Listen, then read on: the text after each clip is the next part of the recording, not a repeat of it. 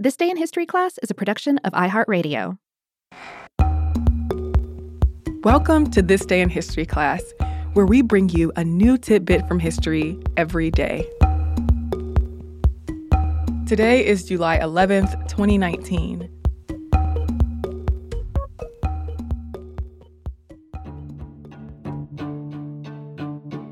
The day was July 11th, 1897.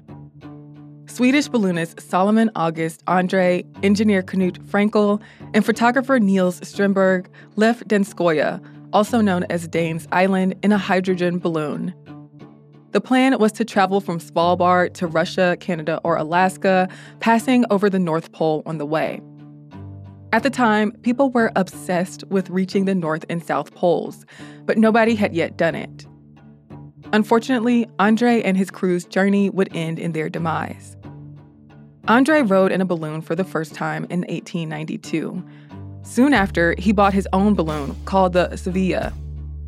He took 9 trips in it on his own, making observations and updates to the balloon along the way. At the time, steering was a big problem that balloonists needed to solve in order to control balloons better. On his 6th trip, Andrée used drag ropes to slow the balloon and a sail to try to steer it. Drag ropes hang from the balloon basket and drag on the ground. Since the ropes were heavy and created friction, they slowed the balloon to the point where the sails could keep it from just traveling with the wind. But drag ropes weren't particularly effective in controlling a balloon. Andrée took his last trip in a Sevilla in March of 1895.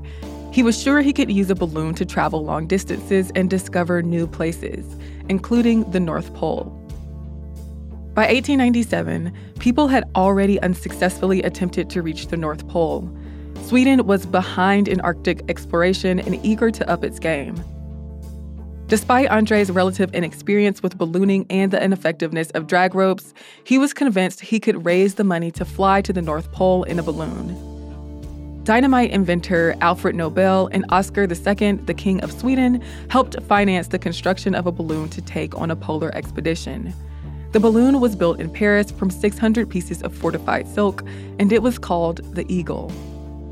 A 5-story house was built for the balloon on Danes Island, in Norway's Svalbard archipelago. The house protected the balloon from wind interference while it was being filled. Andrée chose meteorologist Niels Ekholm and assistant professor of physics Niels Strindberg to accompany him on his trip to the North Pole.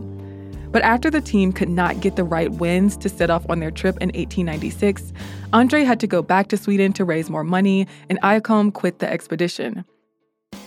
He was replaced by civil engineer Knut Frankel. Strindberg would take photographs, and Frankel would record scientific observations. The crew got back to Danes Island in May of 1897. Strindberg estimated that it would take them from 30 to 60 hours to reach the North Pole. He wrote, "Once having reached the northernmost point, we don't care where the wind carries us. Of course, we would rather land in Alaska near the Mackenzie River, where we would very likely meet American whalers, who are favorably disposed toward the expedition. It would really be a glorious thing to succeed so well. But even if we were obliged to leave the balloon and proceed over ice, we shouldn't consider ourselves lost. We have sledges and provision for 4 months, guns and ammunition, hence are just as well equipped as other expeditions as far as that is concerned." On July 11th, the balloon lifted off from Danes Island carrying the 3 men. It lost 3 of its 4 guide ropes, lost gas from some of its seams, and became frozen and waterlogged as the expedition traveled north and higher in altitude. The gas leaked so much that the basket ended up striking the Arctic ice.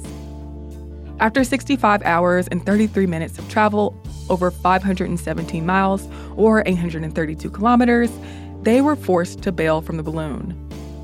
They were still hundreds of miles south of the North Pole. They started out heading southeast, toward a depot they had arranged for on an archipelago in Russia. But because the ice was drifting, they were heading west faster than they were east. So they headed southwest for another depot, but that too proved a useless journey, as the ice sent them south-southeast. Surviving in the harsh, freezing temperatures was difficult. They ate bears, seals, and ivory gulls, and they camped on ice floes. Frankel and Andrée got diarrhea, which got so bad they took morphine and opium for it. A blister on Frankel's foot made him incapable of pulling his sledge. As conditions got worse, they planned on wintering on Kvitoya, or White Island, and continuing the journey in the spring. Andrée's last diary entry was for Friday, October 8th. When they died is unknown, but they could not have lasted much longer after they reached White Island. It's also not clear how they died, though it was likely not by murder or suicide. It could have been from poisoning by metal cans, drowning, dehydration, botulism, or a polar bear attack, among other potential causes.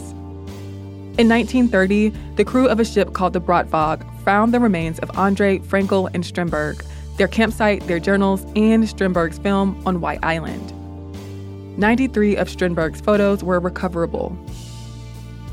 I'm Eve Jeffcoat, and hopefully you know a little more about history today than you did yesterday. You can find us on Twitter, Instagram, and Facebook at TDIHC Podcast. Thanks for joining me on this trip through history. See you here, same place tomorrow.